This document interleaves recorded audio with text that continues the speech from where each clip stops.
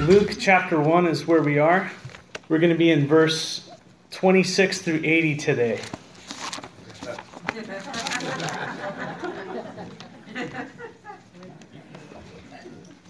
Oh, ye of little faith. Oh, ye of limited time. Luke chapter 1. Last week we began to endeavor on our study of Luke, the Gospel according to Luke. Just a little quick recap. Luke is most likely a Gentile. That's a non-Jew, or at least he's a Hellenistic Jew. That's someone with a Greek influence. And he's a doctor. He accompanied Paul on his missionary journeys. He was shipwrecked with Paul. He was imprisoned with Paul. The guy was all in. And Luke, not only did he write the Gospel according to Luke here, but he also wrote the book of Acts. And Luke wrote both the book of Acts and the book of Luke to a guy named Theophilus, who's most likely a Gentile ruler.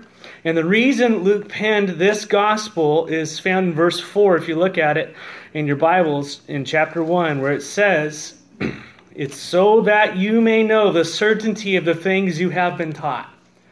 So that you may know the certainty of the things you have been taught. How many of you have been taught in Jesus Christ, and then all of a sudden the world comes in, philosophies come in, culture comes in, and it starts to be undermined, and you start to doubt the certainty. And you run into professors who say, that's just written by a bunch of people. And then I ask them, have you read it? And the answer is no, usually. That they heard that they heard that, but they haven't really investigated themselves. And here Luke is grabbing a bunch of eyewitnesses, people who were actually there and who saw the accounts of things, is pulling their firsthand information into an orderly account so this guy Theophilus might know the certainty of what he'd been taught. Now Luke had no clue what God would do 2,000 years later in a city called Walla Walla with people gathered together reading this letter that was meant for this one guy. That's pretty cool, huh? What God will do through us, our faithfulness in reaching out with the gospel, trying to edify someone maybe who's just weak in their faith or who might be being attacked. And some of us are kind of, I don't know about you, but I get kind of timid maybe, and I don't want to jump in too much, or I want to stay behind and just, Luke just kind of went out there and he just used the gifts that God had given him to bless someone. Now, you might not be able to pen an epistle. You might be able to write a letter or come alongside someone or just to encourage them, write a song for them, put a mixtape, whatever a mixtape is, a mix MP3 set at a playlist, whatever you call it now. I'm dating myself. But whatever, to encourage people in the Lord, amen? I find that one of my ways of encouraging people is come alongside them and talk to them. Or I often, I'll shoot them a song or two or point them to an article or whatever it might be, just those types of things. And so you'll find that God will use you in your way. But Luke is a doctor. He's got this mind to him. He wants to bring order into chaos, and here he is laying it out for Theophilus and for us. And so the recap is in verses 1 through 25, Luke is going to tell us a story that is leading up to the birth of Christ, because the Gospels are all about Jesus Christ. Well, who is the person who would herald Jesus Christ, who would usher in Jesus Christ? It was a guy named John the Baptist. And so that's where he starts in verses 1 through 25. And so there was a priest named Zacharias during the time of King Herod, which would be around the year 0, just for many of us there, year 0. And Zacharias had a wife named Elizabeth. Something I didn't point out last week that John Radzikowski reminded me of. He said, it's interesting that Zechariah's name means Jehovah remembers, and Elizabeth's name means the oath or promise of God. It's very interesting. And so you have Zacharias, the Jehovah remembers, and Elizabeth, the oath or the promise of God. God remembers his promise.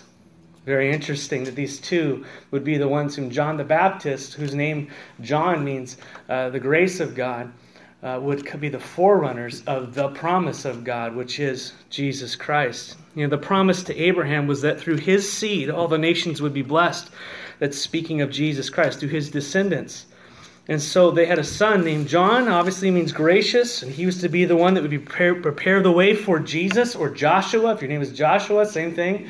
Jesus, which means God is salvation. That's what Jesus' name is. Do you know that?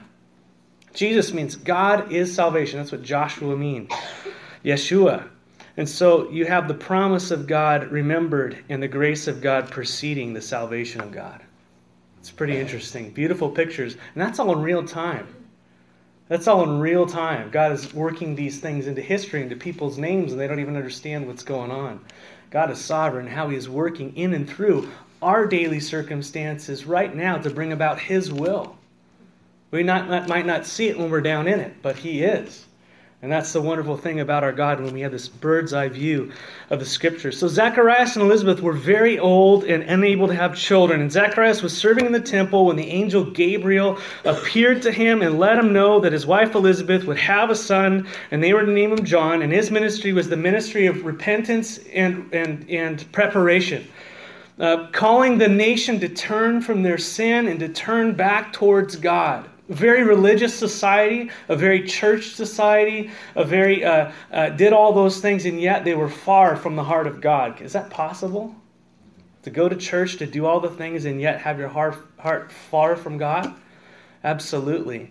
God says they were in great darkness, actually, and one of the greatest darknesses we can have is religious darkness. And I don't know about you, but I've been there. And God is merciful when He sends people into our lives to turn us back from our darkness, back to Him. And that was John's message, not only to turn people's hearts out of sin, away from sin, but back towards God, to prepare them for Messiah. And so repentance is the work of the Holy Spirit to prepare us for the work of God in our lives. The things He wants us to do, the things that would keep us from God moving in and through us is a lack of repentance, a lack of brokenness, a lack of surrender in our lives, and a hard-heartedness in our own will and our own way. God won't work with that, as we'll see with the story of Mary. But when a heart is surrendered to Jesus Christ, I tell you what, those are the people He works with in and through. And so Luke continues to tell the story of this orderly account. And because Zacharias did not believe the angel when he said the Messiah would come, and his wife would bear the son, the angel caused Zacharias to be mute until the appointed time, which was several months later when his son John was born. And so Luke continues to tell us an orderly account here, picking up in verse 26. It says, in the 6th month of Elizabeth's pregnancy, God sent the angel Gabriel to Nazareth, a town in Galilee, to a virgin pledged to be married to a man named Joseph, a descendant of David. The virgin's name was Mary. Gabriel seems to be God's messenger of prophecy to the nation of Israel. Just seems like the guy pops in Daniel and other places. Well, we see it with Zacharias, and we see it with Joseph, and we see it with Mary. Joseph in a different gospel. But Mary was pledged to be married to a man named Joseph. Now, some of you have the translation that says betrothed. How many of you have that in there? Okay, some of you are old King Jamesers or New King Jamesers that say betrothed. And the idea is pretty much like engagement in our idea. The only thing is it's as if you were married. There weren't any other options. In other words, you were given over to that person. It was just a matter of coming together physically that would seal the deal. And really that's a picture of Christ and the church. We're betrothed. We're His. We've already pledged our lives to Him. It's just a matter of us coming together physically on that day. In other words, we will see our husband, so to speak. Amen? So it's an image, it's a picture.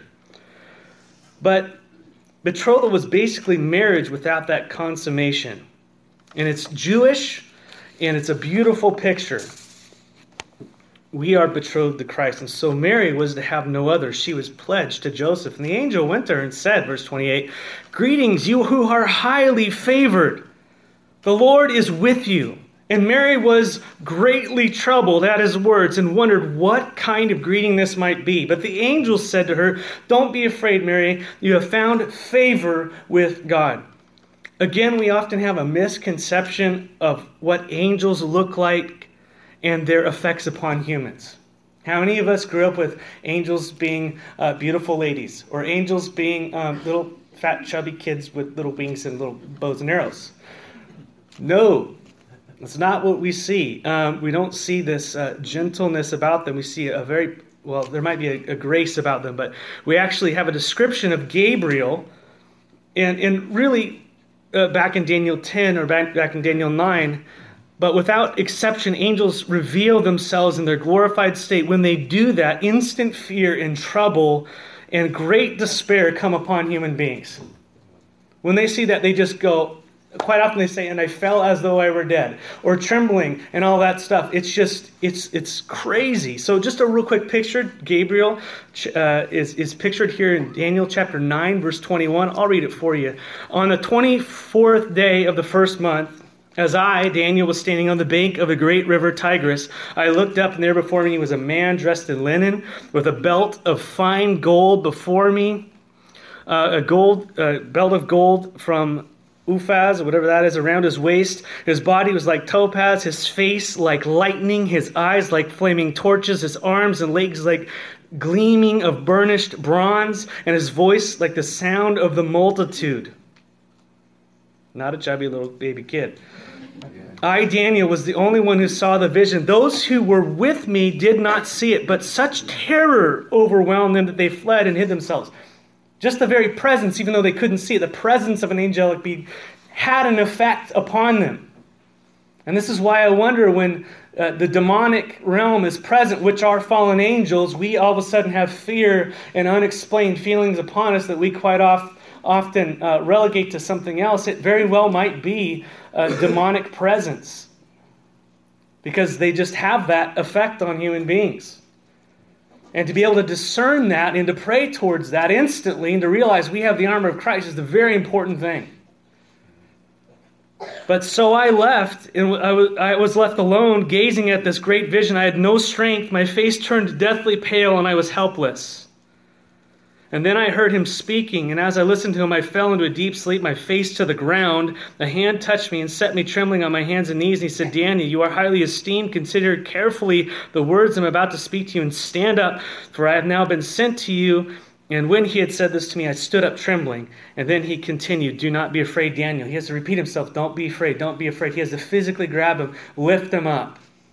Angels are fierce. And their angel means messenger of God. Angels are messengers of God. Did you know that? And they're sent to minister to the saints. To you, to me. When Jesus, after he was in temptation, if you remember that period, what happened to him? It says at the end of the 40 days after he'd been tempted that angels were sent to what? To minister to him in his humanity. So you see, when Mary was greatly troubled at his words and fearful, it wasn't saying like, oh darn, this is a weird situation. She was undone. She was undone. But the angel says, do not be afraid. You have found favor with God. You have found favor with God. Isn't that sweet? Verse 31, and you will conceive and give birth to a son, and you are to call him Jesus. And he will be great, and he will be called the Son of the Most High. The Lord God will give him the throne of his father David, and he will reign over Jacob's descendants forever. His kingdom will never end. Hallelujah. Now, when Mary heard the angels saying these things, she would instantly have known that he was talking about the Messiah, because he is quoting the promises given to Abraham and to David, things that a Jewish person at that time would have known. It's like the ABCs to them. God made his promise to Abraham way back in Genesis chapter 12, 1 through 3. I'll read it for you. There's other places, but this is the general one. It says, now the Lord said to Abram, before he was Abraham. Neat story. The reason why in Hebrew that he became Abraham is because they added the word, which is the letter for spirit. It's very interesting. Same with Sarah, came Sarai. The word for spirit, the letter for spirit got inserted into their name. They became different people. Very interesting. But now the Lord said to Abram, go from your country and your kindred and your father's house to the land that I will show you. And I will make of you a great nation. And I will bless you and make your name great so that you will be a blessing. I will bless those who bless you, and on him who dishonors you I will curse you. I will curse them, and in you all the families of the earth shall be blessed. Through you, in you, those words, they're hard to parse there, but basically through his descendants, and it's really his descendant, Jesus, all the nations will be blessed. And that is the promise, and it's kind of obscured when you get to Abraham. It's just kind of a general promise. Through your people all the nation will be blessed. You see, the Bible is funneling it down from a nation to a group of people and eventually down to a person, Jesus Christ. That's what's happening. Thus, all the genocide in the Old Testament trying to annihilate the Israelites because the enemy wants to kill off the seed, the one.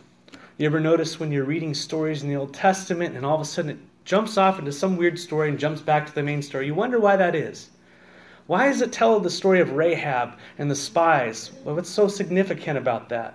Well, Rahab is a descendant of Jesus Christ, or Jesus is a descendant of Rahab, the harlot, also of Ruth, also of Judah and Tamar. This unsavory situations that go on in Scripture, and you just see these little things. It's the scarlet thread that goes through Scripture, Jesus, the lineage of Jesus Christ. And when we get here to Luke, we're going to see a genealogy, and the purpose of the genealogy. How many of you read genealogies in the New Testament? You're like, oh gosh, let's get over this. That's what the Bible is tracking. Jesus is in the genealogy. The whole purpose of it is to get to. He's the son of Adam, and he's the son of the king, David. It's really interesting. It's fascinating when you get into it. But this is a very broad general promise to Abraham. God wasn't just talking about the descendants of Abraham. He was speaking of the Messiah who would come through Abraham. But God also later would make a covenant through David.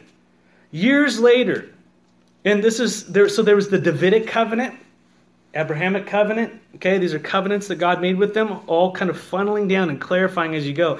The Davidic covenant is in a couple different places, but 1 Chronicles chapter 17, 11-4 says, when your days are fulfilled, speaking to David, to walk with your fathers, when you die, I will raise up your offspring after you, one of your own sons, and I will establish his kingdom.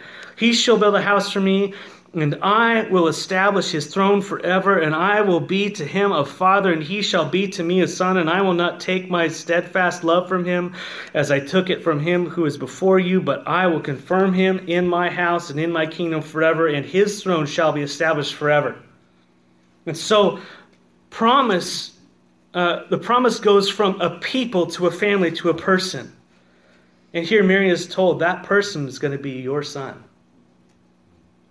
And imagine knowing all of this prophecy and all of a sudden, it's you. It's your son. That's a very amazing and humbling situation. That person will be your son, and his name shall be Jesus. His name shall be Jehovah Saves.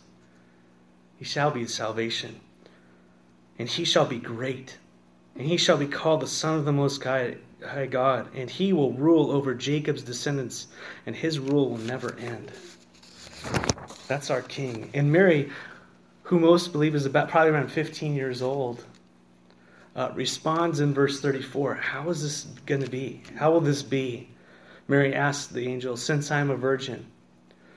Now, Zacharias asked a question when he was told that his wife would have a child, right? And what happened to Zacharias when he asked the question?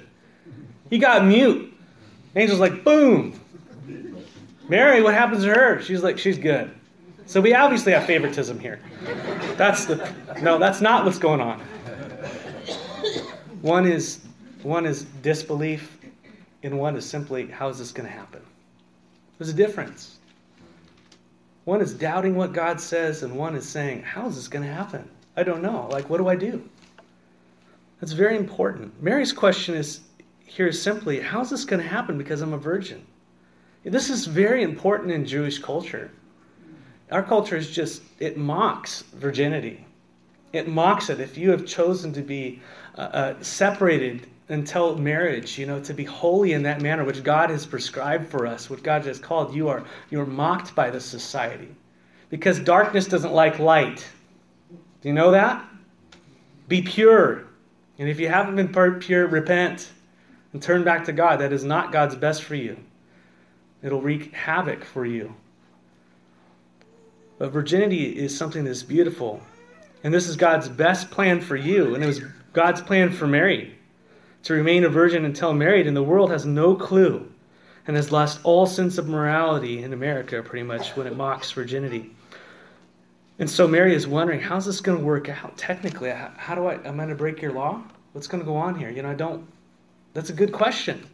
Perfectly reasonable question to ask for a pure young woman. Verse 35, the angel answered, which really doesn't clarify things for me, but the Holy Spirit will come on you, descend upon you, and the power of the Most High will overshadow you. In other words, this is not going to be physical. The Holy Spirit will be the reason for your conception, not a man.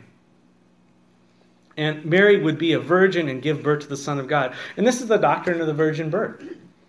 This is the doctrine of the virgin birth, which is prophesied. And the idea is that Jesus would be both God and man. Both God and man. It's impossible if it happens the other way, naturally. He'd be of man. But he's with God, of God and man. Verses like John 1:1. If you're taking notes here, John 1:1, John 10:20, and John 20:28, Romans 9:5, Philippians 2:6, Colossians 2:9, Titus 2:13, Hebrews 2:7 through 8, 2 Peter 1:2, 1 John 5:20, all speak of Jesus being God. Don't worry, my notes are right here. You can grab them later. And yet verses like John 1:14, Romans 1:3, Galatians 4:4, Philippians 2:7 and 8, 1 Timothy 2:5, Hebrews 2:14, 1 John 4:2, and 2 John verse 7 all speak of the humanity of Christ. And so it teaches that Jesus is God, and yet it also teaches that Jesus is man, because he is both God and man. God in the flesh. And so the virgin birth was hinted at in Genesis chapter 3:15, where it says, and I will put enmity, I'll put war between you and the woman, and between your offspring, or your seed, which would be Jesus, and hers, and he will crush your head and you will strike his heel. Very interesting. It was loosely paraphrased. It's kind of a shadowy thing, but then it gets very clear here in Isaiah chapter 7, verse 14, where it says, therefore the Lord himself will give you a sign. This is 700 years before Christ. The virgin will conceive and give birth to a son, and we would call him Emmanuel, which means God with us. Wow. And so Mary the virgin will be given birth to the Son of God. Verse 35. So the Holy One to be born will be called the Son of God. Even Elizabeth, your relative, is going to have a child in her old age, and she who's said to be unable to conceive in her 6th month. For no word from God will ever fail. Boy, underline that. If you ever need to underline anything in Scripture, no word from God will ever fail. I love that about the Lord. I am the Lord's servant, I am the Lord's servant, Mary answered. May your words to me be fulfilled. And the angel left her. I just love Mary's answer. Let it be as you say. Let it be as you say. I might not understand all the details of everything, but God, I trust you. I trust what you say is going to come about in my life. There are times when God has said things to me or taught me something or shown me something, and I just don't understand how to get from A to B. Anybody have that? And yet God gives you a truth that says you're going to B. Amen? And here's where we go. May it be according to your word. Give me wisdom as we go. That's faith, my friends. It's trusting in him, regardless of the evidence that you see in front of you. I will bring you through. I will show this. I will resurrect you. You're to do this. You're to do that. Oh God, but you don't understand my weaknesses. Do you trust me? Trust what I say in your life. For no word from God will ever fail. And we go to the word of God for those things. Amen? Mary says, I am the Lord's servant. May your word be fulfilled to me. I just love that answer. Verse 39. And at that time Mary got ready and hurried to a town in the hill country of Judea, where she entered Zechariah's home and greeted Elizabeth. When Elizabeth heard Mary's greeting, the baby leaped in her womb, and Elizabeth was filled with the Holy Spirit. In a loud voice she exclaimed, Blessed are you among women, and blessed is the child you will bear. But why am I so favored that the mother of my Lord should come to me? And as soon as the sound of your greeting reached my ears, the baby in my womb leaped for joy. Blessed is she who has believed that the Lord will fulfill his promise to her. Very interesting. The baby would be filled with the Holy Spirit even before birth. That's to say something about children. In this day and age, the baby leaped with joy. Verse 46, and Mary said, My soul glorifies the Lord, and my spirit rejoices in God my Savior. This is the Magnificat, what they call it. for he has been mindful of the humble state of his servant. From now on, all generations will call me blessed, for the Mighty One has done great things for me. His holy is his name. Verse 50, his mercy extends to those who fear him from generation to generation. He has performed mighty deeds with his arm. He has scattered those who are proud in their innermost thoughts. He has brought down rulers from their thrones, but has lifted up the humble. He has filled the hungry with good things, but has sent the rich away empty. He has helped his servant Israel, remembering to be merciful to Abraham and his descendants forever, just as he promised our ancestors. And so, this is the first of 6 songs penned for us by Luke. Just briefly, Mary's song holds the theme of humility. Humility. Mary says in verse 46 that God is her what? Savior. God is her Savior. This should destroy and eviscerate any worship of Mary. Mary needed a Savior. What does that say about Mary? She was a sinner, like all of us. And she, above all people, knew it. And she calls out first that God is her Savior. Mary identifies herself also as being in a humble state. And she calls herself his servant. That word for servant is doulos, which is slave. That's humility. Here Mary is, and she's approached with this truth. And here she is, this young woman, and what do we see in her heart?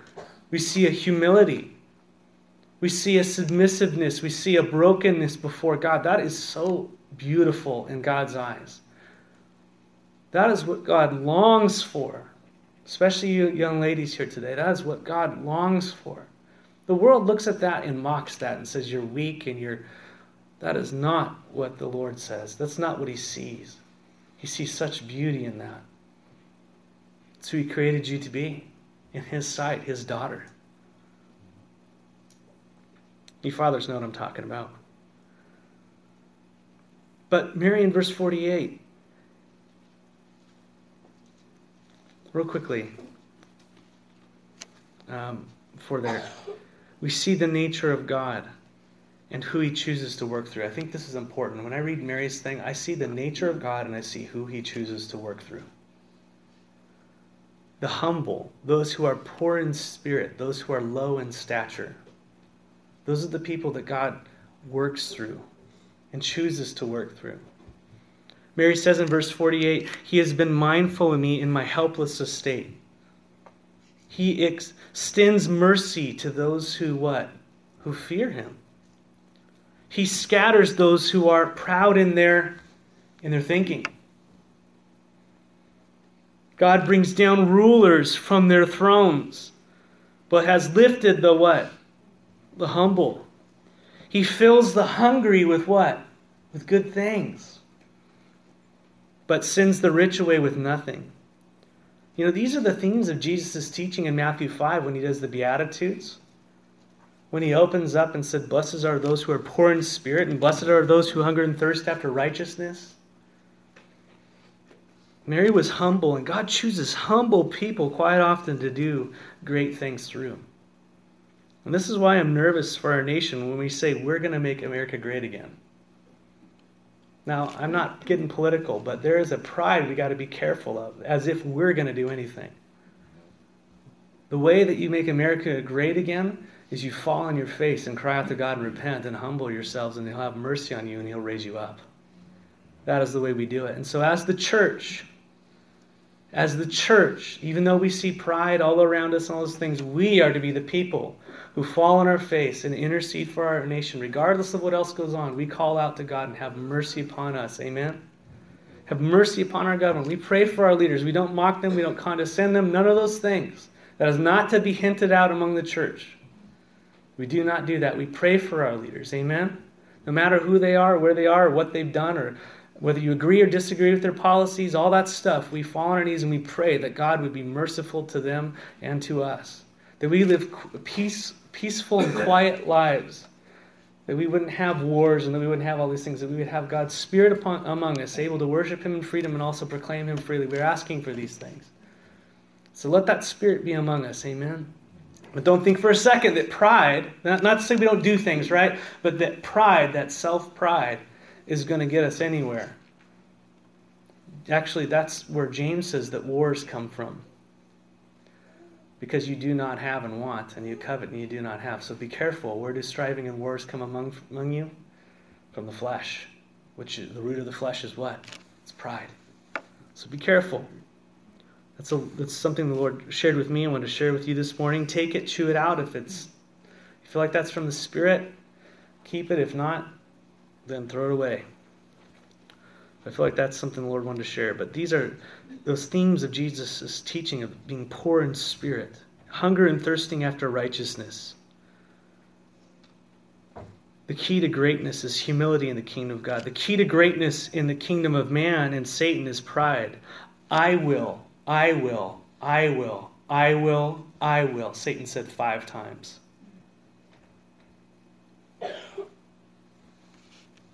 Very important to know. Let us build this thing. When you hear that, watch out. Mary was humble. She was a woman of the word, and she knew the promises of God, and she leaned upon him, even in her own weakness. I love that. That's who we're to be, amen? Verse 54, real quickly again. He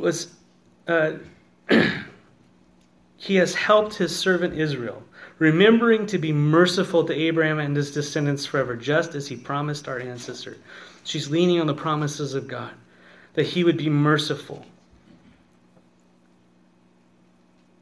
What kind of children are we raising up? What kind of daughters are we raising? Are we seeking to model humility before them? You know? Are we seeking to model the word of God before them? Mary is blessed among all women, she says. But notice why she says she's blessed among all women. It's because of who she is and all she's accomplished and her, all these things. No, it's because God had mercy upon her. It was just, she was nothing. And God says, I'm going to make you blessed among all because you were what? Least of all. What does Jesus say? Greatest in the kingdom is what? The servant of all, the least of all. That should be our attitude. King of kings, Lord of lords comes down and he becomes a servant, washing our feet. That should be the mark of Christian leadership, is servanthood. No task is too big or too small for us. We're not too prideful to where we can't go pick up the cigarette butts or clean the toilets or anything like that. We never dismiss that. That's the mark of a servant. The lowliest task is ours. Amen? Why? Because Jesus modeled that for us. He came in the flesh to show us what the kingdom of God is like. The greatest is the least. And that is humility as opposed to pride. Lord, work that in and through us. Mary was rejoicing that God, her Savior, would bring the Messiah through her. She was deeply humbled. And if he exalts you, you will be lifted up because of his mercy. That's important. Verse 56, let's move on. Mary stayed with Elizabeth for about 3 months and then returned home. And so remember, John and Jesus, I think, were cousins, right? Or relatives there. Verse 57, when it was time for Elizabeth to have her baby, she gave birth to a son. Her neighbor and relatives heard that the Lord had shown her great mercy, and they shared her joy. And then on the 8th day, there came to circumcise the child, and they were going to name him after his father Zechariah. It says Zechariah here, and Zacharias in other places. This is what I'm reading. But his mother spoke up and said, "No, he is to be called John." And they said to her, "There is no one among your relatives who has that name." It was customary to name him after one of your relatives or your father or something like that. And then they made signs to his father to find out what he would like to name the child. Remember, this is a patriarchal society. The father had the say. And he asked for a writing tablet, and to everyone's astonishment, he wrote, "Listen to my wife." Right? Read between the lines, guys. His name is John. Verse 64, immediately his mouth was opened, and his tongue was set free, and he began to speak, praising God. Remember, his mouth had been shut because he did not believe what God had said, and as soon as he was able to finally say at that appointed time to agree with what God had said within his heart, he was able to express it. What happened? Freedom came. Boy, that's a lesson for us. How many of us are mute and dumb and blind because we have rebelled against the word of God? But when we press into the Word of God, tremendous freedom flows in our lives and our hearts and relationships around us. May that be God's Word to you this morning. Amen? But he asked for that writing tablet. He says his name is John. His tongue is free. Began praising God. Verse 65. And all the neighbors were filled with awe. And throughout the hill country of Judea, people were talking about all these things. And everyone who heard this wondered about it, asking, what then is this child going to be? For the Lord's hand was with him. Verse 67. His father Zechariah was filled with the Holy Spirit and prophesied.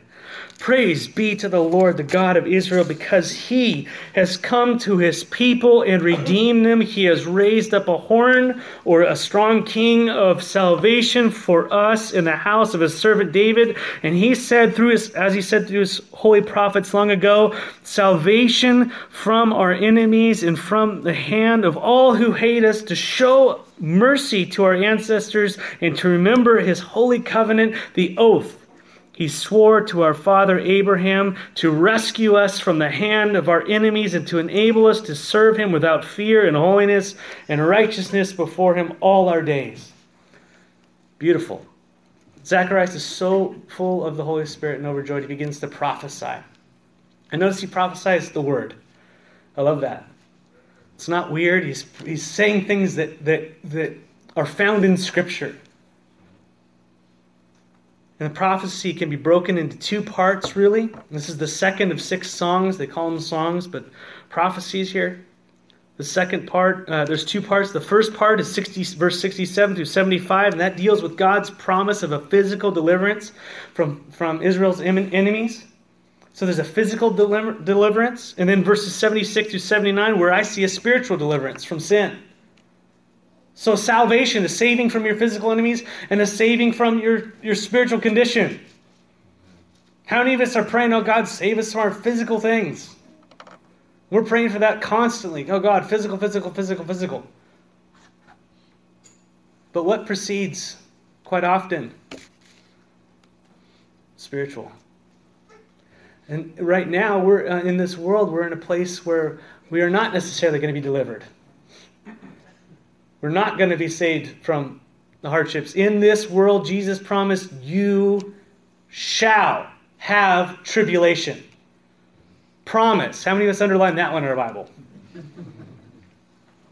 How many of us also underline, I will never leave you nor forsake you? Just as he suffered, we shall suffer. We shall suffer. Amen?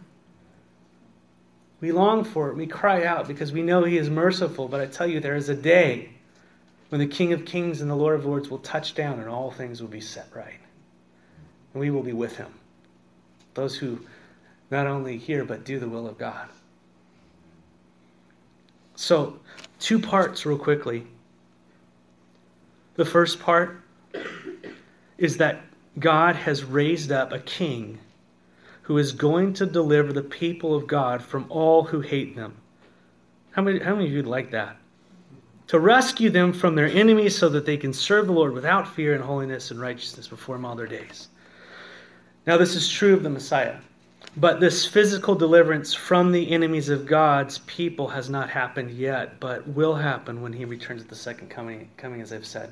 And this is why the disciples were going, Jesus, are you going to be king now? Because they were looking at the prophecies and thinking it was going to happen then. There was going to be a physical deliverance, but that's not what the case was. That's to come. The Jews had his first coming and his second coming all confused, it seemed. The first time he came was a spiritual salvation. The second time he comes, there's going to be a physical one. The first time he came on a donkey, extending peace. The second time he's coming on a war horse. First time he came extending peace, and we're still in that period of grace right now, where he's longing that all would come to repentance. But I tell you what, there's a time when he says, enough is enough. And the tribulation starts to get poured out in the world. And at the end of that time, Jesus Christ will come back on a war horse and set up his kingdom physically. Reign for 1,000 years. And at the end of the judgment, I believe. Great people disagree about how the order of all that. We can. That's fine. The point is, we don't disagree. Jesus is coming back. And he will establish his kingdom. And that day he will separate, at the day of judgment, actually, at the end, he will separate the wheat from the tares. Those who are his, and those who aren't, the sheep from the goats. And so, this first time he came was a spiritual salvation. Jesus alluded to this in Luke 4.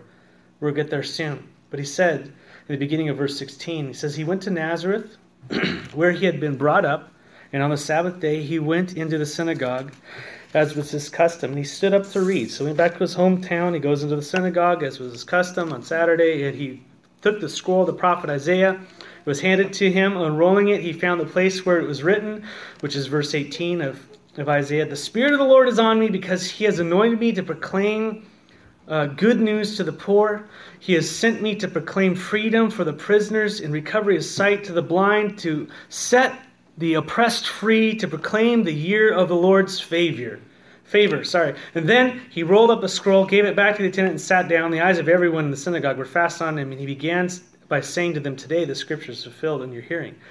So Jesus is reading Isaiah 61, but he stops short. He cuts a verse in half. He just stops right in the middle of a verse. And here's what it says. It says that he has sent me to proclaim freedom to the prisoners, recovery of sight to the blind, and set the free, and to proclaim the year of the Lord's favor. And he stops.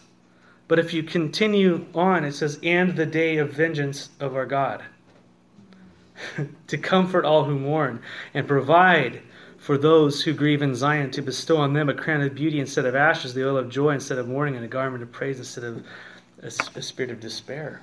And so he stops, and you see that first and second coming cut in half there. He says the first part is to proclaim the salvation, the second part is the day of vengeance. Merry Christmas. Praise the Lord, amen? And we're on that first part, and there's still hope for all those who are around us. Jesus Christ is alive, and if he's in you, just as Mary birthed him, so to speak, physically, he's in us. Let his life flow through us. You see, Jesus came that first time for that spiritual redemption. He's coming that second time for that physical redemption. The day of our faith will be sight. The day of the Lord, the day we are delivered from our enemies. Nevertheless, Zacharias proclaims that truth, that Jesus will deliver us, his people, once and for all from the hands of our enemies. And that's the first part of the song. The second part of the song points us to the spiritual salvation. We'll do it real quickly. And you, my child, will be called a prophet of the Most High, for you will go on, this is verse 76, before the Lord to prepare the way for him, to give his people the knowledge of salvation through the forgiveness of their sins, because of the what? The tender mercies of our God, by which the rising sun, the dayspring, will come to us from heaven, to shine on those living in darkness and the shadow of death, to guide our feet into the path of peace. Is that beautiful or what? I love that poetry. John was to go before the Lord and declare the knowledge of salvation through the forgiveness of sins. In other words, the world is dark and dead with sin, awaiting judgment, but there is a way to be saved from that judgment through faith in Jesus Christ, who is God's Son, whom from John's time would die and take away the sins of the world.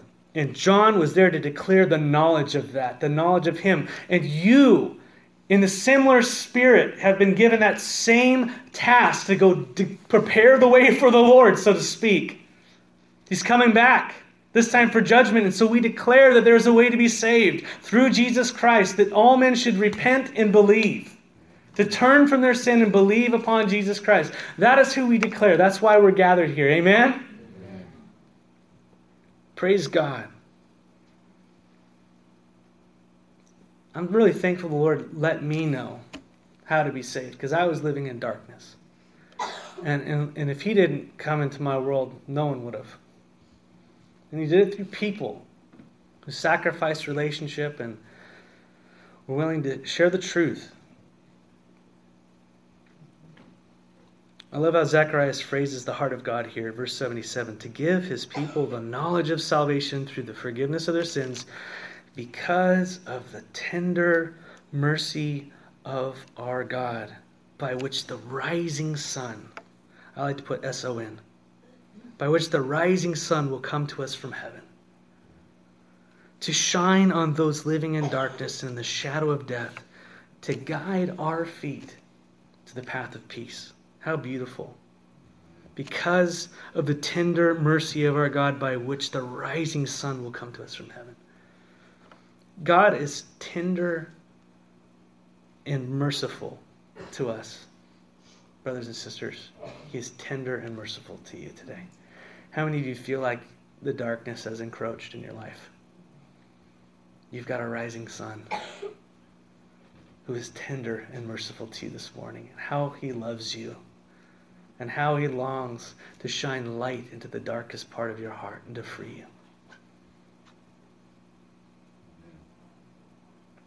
He knows the plight we're in.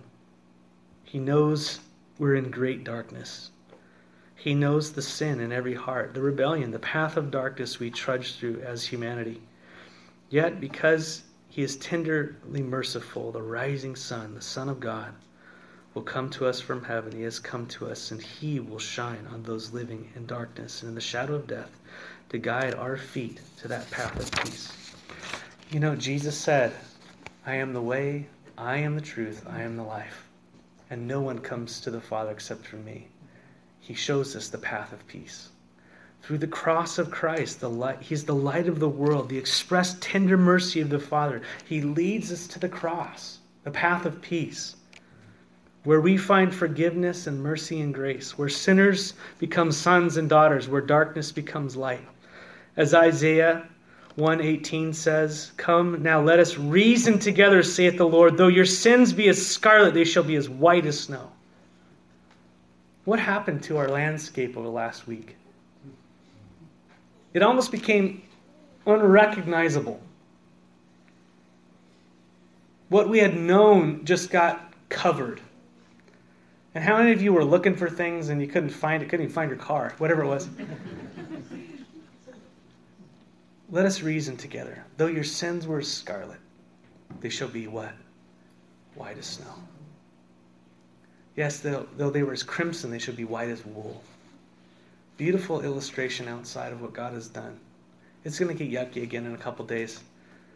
But with Jesus Christ, he says he removes your sins as far as the east is from the west. He remembers them no more. It's not covered, it's cleansed. It's removed. How many of you don't need just a covering? You need a cleansing. You see, that's what God does for us. He doesn't cover. That's Old Testament law. All the sheep and the goats and all that stuff, that was atonement. That was covering. But Jesus, when he came, once and for all, cleansed us. We're white as snow. And our role in this world is to go shine that whiteness, that cleansing power that he's done in us to everyone else. Praise the Lord. So God desires to give us that spiritual salvation, to save our souls. And then on that second coming, or when we go home to be with the Lord, that physical salvation, a new body, a new heaven, a new earth, and the enemies of God will be judged. And the heart of God is that there would be less enemies. And his plan is that those he has cleansed would go and shine. You are the light of the world. You are the salt of the earth. And Walla Walla, in your workplace, in your family, that's where God has sent you. And you might be going, Lord, do you know me? Are you sure you want to work through me? I can't do a thing. That's right, Mary.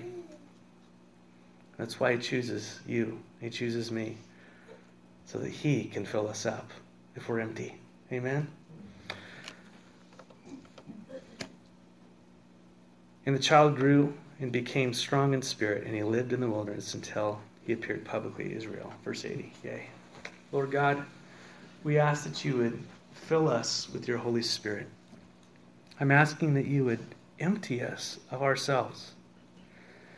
And Lord, if there's anyone here this morning who has not received you as Savior, I ask that you come into their hearts right now.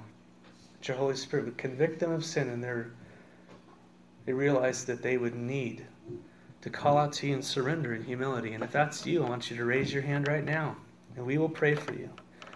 And I realize that that is a humiliating thing to do. If that's you, we want to pray for you. If you feel like the Lord's calling you this morning to saying, hey, I need to be saved. I need you to save me. Forgive me my sins. I just want to give you a second to raise your hand.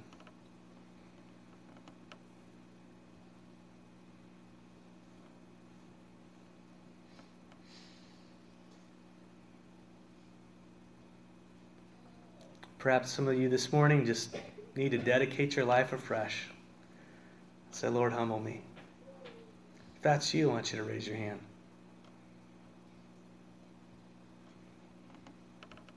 Praise the Lord. This is for you and the Lord. This is for your own heart, your own humility. Praise the Lord. I'm not going to embarrass you. He sees you. Anyone else?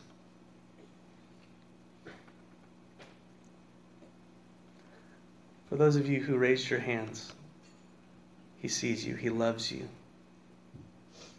He realizes you're weak. He realizes that you need Him. And let me tell you, He's put a body around you. He's put people around you to love you and to care for you and encourage you. Let us love you this morning. Come up to one of us and say, I need prayer. I need help. These things are going on in my heart and my life. Don't let the enemy's lies of, oh, you're the only one, or if they only knew. That's not true. We all struggle. We've all been redeemed. We all have had failure. Let the Lord cleanse you and humble you and lift you up today.